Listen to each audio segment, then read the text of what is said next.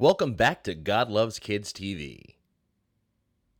In this, our 18th part in this ongoing series, A Perfect Father, Pastor Phil covers Loving Like God. We hope you've been enjoying this series and encourage you to contact God Loves Kids with any questions you have about this ministry. And now, here's Pastor Phil. That's the fundamental difference between us and the unsaved. It's that we are surrounded by the presence of God at all times. His presence is ever present in our lives. It's not just prevenient. It's not just Him poking into our life, trying to make us aware of His existence and ready for... We have become sons and daughters of the living God, and that's so crucial to understand. So we have this blessing that comes into our life where we are known, we're unconditionally accepted, and we've come to the third point, we are unconditionally loved. And when you understand that God's love is far more than unconditional. Unconditional is the starting place. It's the foundation place. You know, when much of Psalms is taken up in David trying to describe God. And where he falls short and where he seems to struggle is when he's trying to describe God's love. Psalms 36, 5 through 10 is a great example of this, where he is describing God's love. Your love, O Lord, reaches to the heavens, your faithfulness to the skies. Your righteousness is like the mighty mountains, your justice like the great deep. O Lord, you preserve both man and beast. How priceless is your unfailing love. Both high and low among men find refuge in the shadow of your wings. They feast on the abundance of your house. You give them drink from your river of delights. For with you is the fountain of life. In your light we see light. Continue your love to those who know you, your righteousness to the upright in heart. So you can see from the scripture you just heard, and you were able to read it, that David is doing his very best in this flowery language to extol and capture the wonders of God's love. And yet we all know that even this passage falls short. That God's love is so much more and so much greater. And at some point I want to come back and I want to talk about the personality of God and the aspects of God's love in our lives. But I need to get through this material in as linear fashion as possible before we circle back around. But they go round in circles. But they fly high like a bird up in the sky. But they go round in circles. Yeah, but they fly high like a bird up in the sky. But when we come out of where David is and we come into where Jesus is.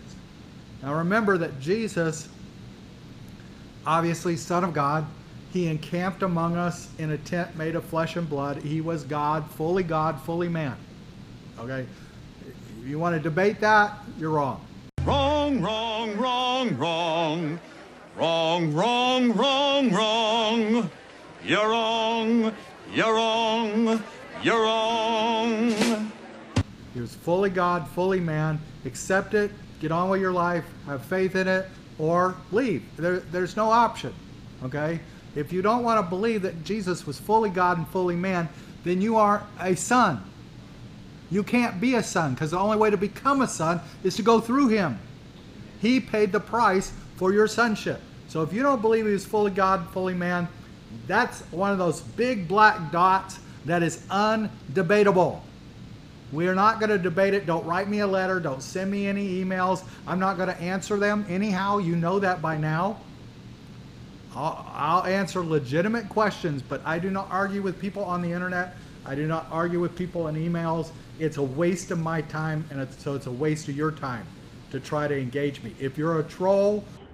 The other side, he see. Ask me the questions, Bridgekeeper. I am not afraid. What is your name? My name is Sir Lancelot of Camelot. What is your quest? To seek the Holy Grail. What is your favorite color? Blue. Right, off you go. Oh, thank you. Thank you very much. Just go on down the road. Go hide under a bridge somewhere. Do your internet thing someplace else, because I'm not going to buy into it. You can go on Amazon and research me on Amazon and see how many really bad reviews I have and how much joy I get from those bad reviews, because I know that I know that what I'm doing is effective. And it's had a positive impact in people's lives, but it's also confronted culture. And when you confront culture, people get pissed. I mean, they get angry.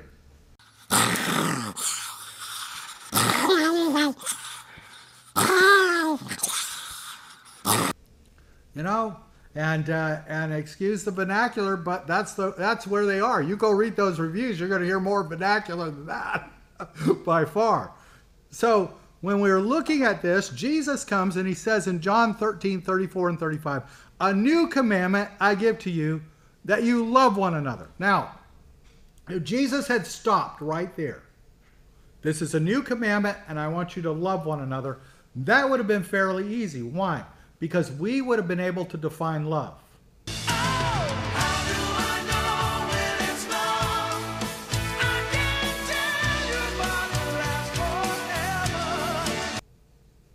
We could say, you know, this is love or that is love, whatever we wanted to define it as. But he didn't stop there. He said, "A new commandment I give to you, that you love one another as I have loved you." Oh my gosh. Now we've got something really difficult. Now I'm a representative of God on the earth. I am one of many sons. This is the firstborn commanding me to act like him. I have an obligation to act like him. I have an obligation to represent him on the earth. I don't earn my salvation by representing God. I don't earn my salvation by acting like Jesus. What I do is I earn, well done, thy good and faithful servant. I earn the blessings of God. Did you hear me? The blessings of God through the obedience, through representing, through fulfilling my obligations as a part of the family. I earn familiar blessings because of that. I fulfill covenants because of it. You know, God cuts a covenant with us and there's obligations to those covenants. And so by doing that, I'm not earning my salvation. I'm not under the curse of the law. I'm simply reflecting God on the earth. And what he's saying here is, you got to reflect me. Okay? You know, you're going to love one another as I have loved you, that you also love one another. And here's the kicker. By this, all will know that you are my disciples, if you have love for one another. You notice he didn't say, by the big honking billboard you're paying $4,000 a month for on 635. People will know you're my disciples. You know, people know you're my disciples by the millions of dollars you spend on airtime. We've seen midgets grow worldwide. Hey, you know, Christian TV is good. It can be bad. I don't make this stuff up. Some people in it are really good. A lot of my friends were in it for years. You know, I was there when a lot of it started as a kid. I rode skateboards through the original TBN studios. Paul Crouch Jr., Matt Crouch, we were kids together.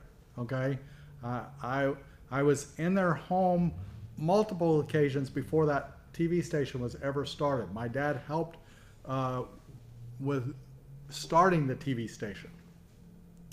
And it was one station when it started. So I've been around. There are good and bad things that can come out of Christian television, just as there are good and bad things that come out of church. But Jesus is saying right here, you want to do what is most effective at informing the world at who you are. Love one another. Come on, people now, smile on your brother. Everybody get together, try to love one another right now. So in the context of the local church, we love one another, and our love for one another, our community, our fellowship, our ability to help meet one another's needs, our ability to bless each other. Okay, so we're in community. God has called us to reflect Him, and He has blessed us. Therefore, we must bless one another. I need to know the people I'm in community with. I need to unconditionally accept them. I need to unconditionally love them. I need to work toward meeting their needs. And we miss so much as the body of Christ because we haven't done this on many occasions. You know, Mahatma Gandhi, it is time you left. In his early stages of his life, spent months studying the Bible. And at the end of these months of studying the Bible, he determined that he was going to go to church and he was going to give his life to God. But he made the mistake of going to a church that had not broken free of the caste system. Now, one of the reasons he was attracted to Christianity in the first place is that Christianity breaks the caste system. 45 years we've taken kids off trash dumps who were born into beggar families. Many of them had their arms or legs cut off to make them better beggars. And they're crawling over those trash dumps with wire hangers, sticking those hangers down into these trash piles that have already been picked through several times, hoping to get an orange peel, hoping to just find something organic to fill their stomach. And we pull those kids off those trash piles and educated them, many of them with college educations. In fact, the lady who is over one of the programs that we help sponsor was one of those kids on the trash pile that we paid for her education. And she, in her office, and she had 30 or 40 employees on this one office floor, took us to these pictures on her desk.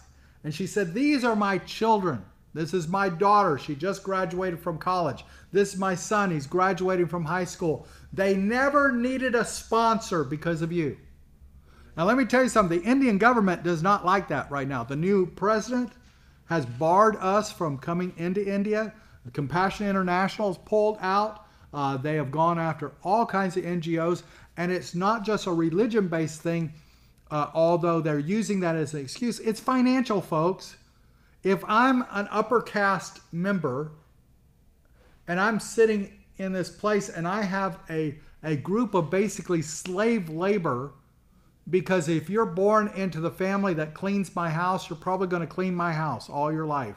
And you're going to do it for about a third of what I would have to pay you otherwise.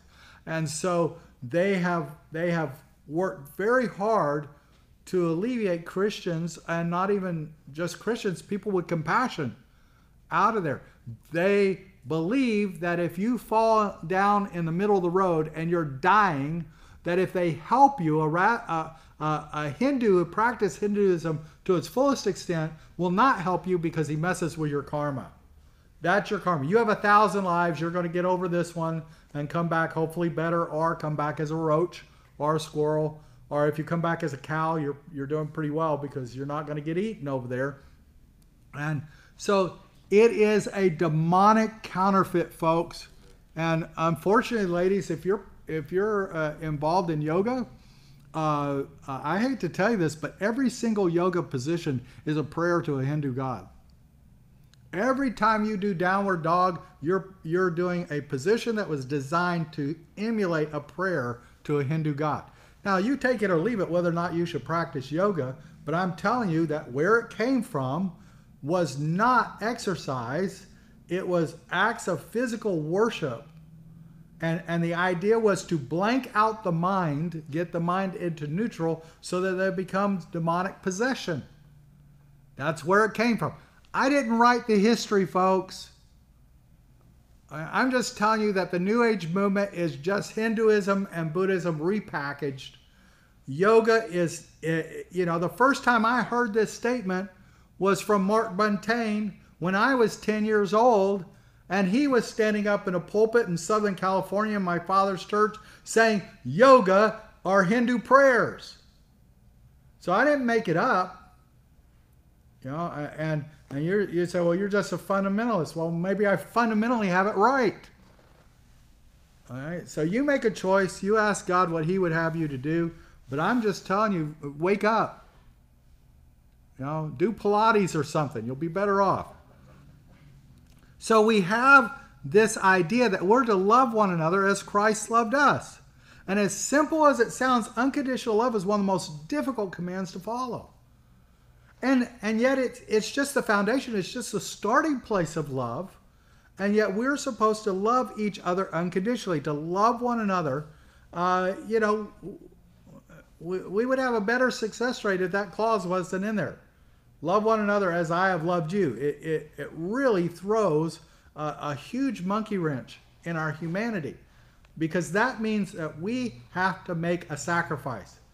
See, the reason Jesus died on the cross in the first place, the reason He gave His life, is that love is more than words. You can say I love you all day long. Honey, I'm going to talk to a little teenage girl right now. Honey, look at this. That little boy says he loves you. He's taken you to McDonald's a couple of times. You know, you've gone to the movies. He's horny. Yeah, baby, yeah!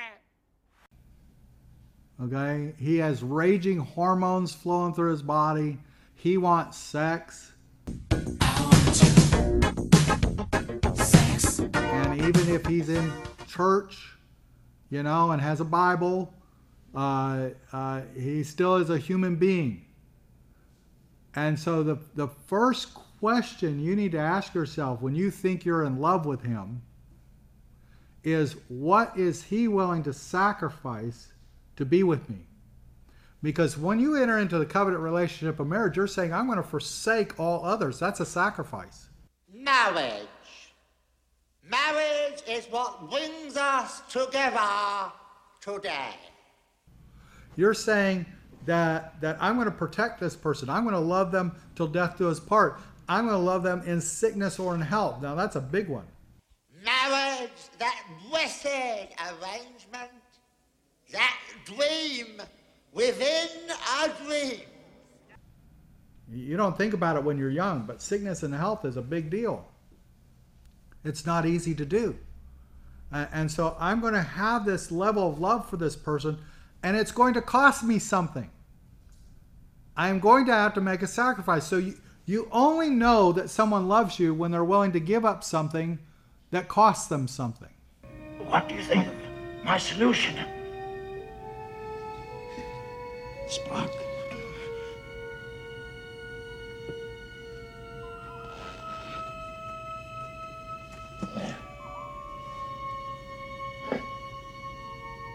I have been, and always shall be, your friend.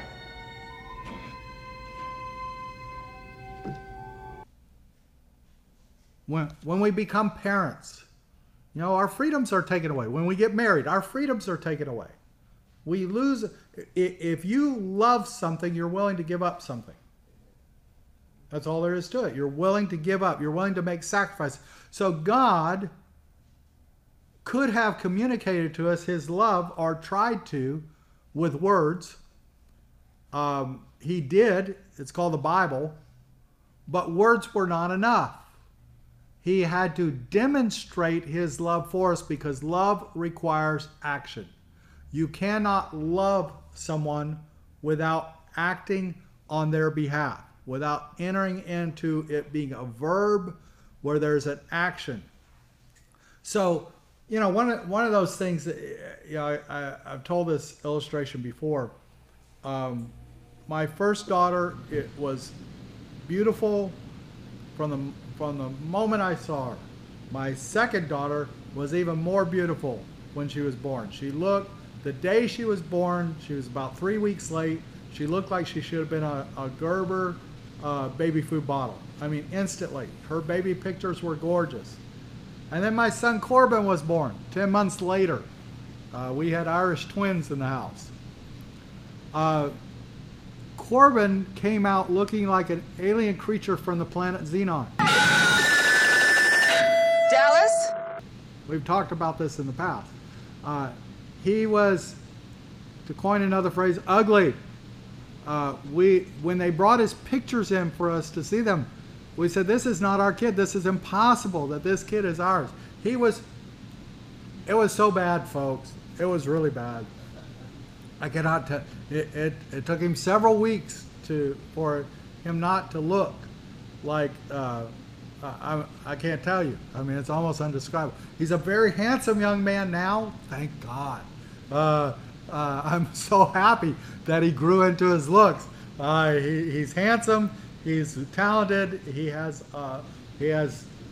brains, and he's not ADD. There's some milk in the fridge that's about to go bad. And there it goes. I wish I had those Miracle Smart pills. Which is awesome. So this kid has a lot of abilities. He was valedictorian of his class, graduating from high school in a very tough college preparatory school. My son was valedictorian. So he caught up with himself, thank the Lord. But when he was born, if we had based our love for him on what we were seeing or what we felt at that moment in time, because he was a baby. Okay? You understand? And there are a lot of women who go through this. They're going through a postpartum period in their lives after a baby's born. It's perfectly natural, and they don't feel these wonderful angelic feelings. You know, the Carpenters did this stupid song. It came out in the 70s, and I forget the actual title of it, but it begins with the fact that, and she's singing about a guy, no less, that when this blonde-haired guy walks into her life, that birds come along with him and tweet, his glory. And it has to be one of the worst songs ever written. It is so sappy, so bad, on every level. And besides, if you really analyze the words, it sounds more like they're talking about an Alfred Hitchcock movie, than a love song. Birds are not aggressive creatures, miss. They bring beauty into the world. It is mankind, rather, who insists upon making it difficult for life to exist upon this planet. I mean, birds just don't go around attacking people without no reason. You know what I mean? Here, every time you are near, just like me, they long to be.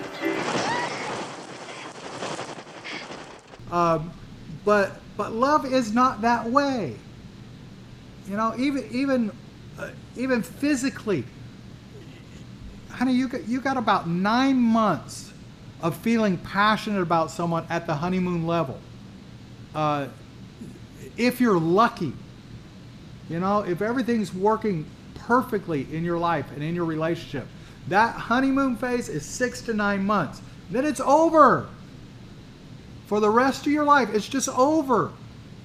Happily ever after is one of the worst lines ever written in mankind, because it sets people up for failure. Nobody is happily ever after. Nobody lives life without resistance. Nobody lives life without bad days.